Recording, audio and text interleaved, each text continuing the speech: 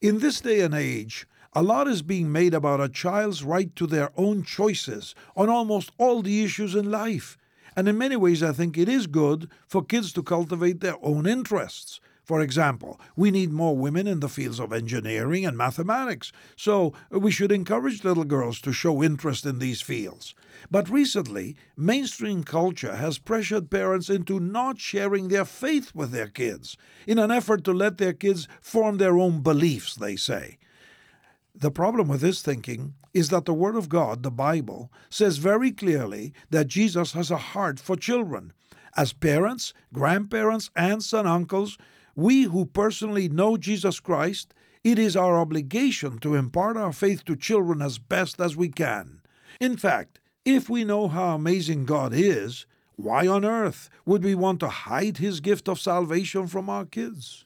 Walking daily with God is life as it was meant to be, life with a capital L. And the Bible says in Proverbs chapter 22, "Train up a child in the way he should go. Even when he is old, he will not depart from it." If you're a parent or grandparent, I urge you to really consider how you're sharing your faith this week with your family. Have an intentional conversation with a child in your life about Jesus. This is Luis Palau.